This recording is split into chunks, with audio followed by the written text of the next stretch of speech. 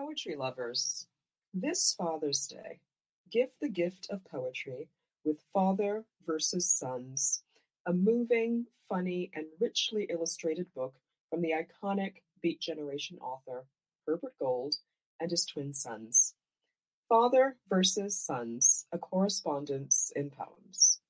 This is Eric Gansworth reading The Word for Gossip. The word for gossip, loosely translated in English, means they say. Tuscarora and English do not run through the cerebral cortex on the same groove.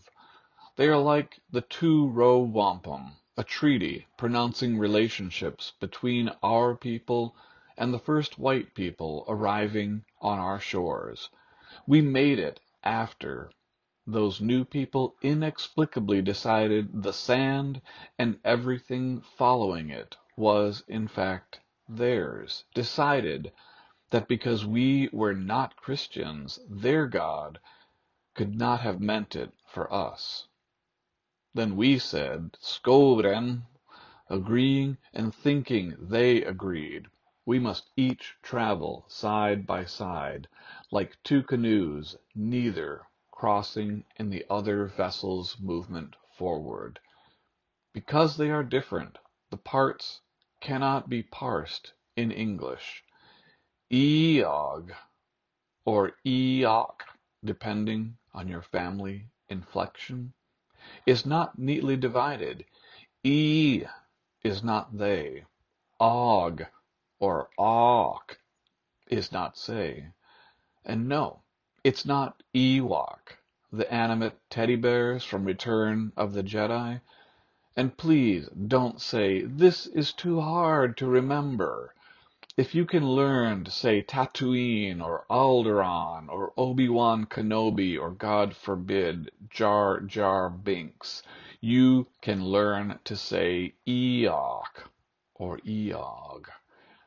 Tuscarora is a verb-based language, an action language, where English loves its nouns more. In English, you want to know who is doing scandalous things.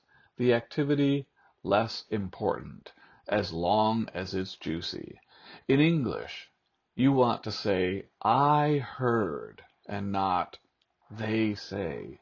And if you don't understand the importance of that difference, it is good that we travel our parallel paths, crossing only in the wake we leave to dissipate behind us. About this poem. As an Indigenous person, I code switch constantly, often unaware because of the frequency this act is needed.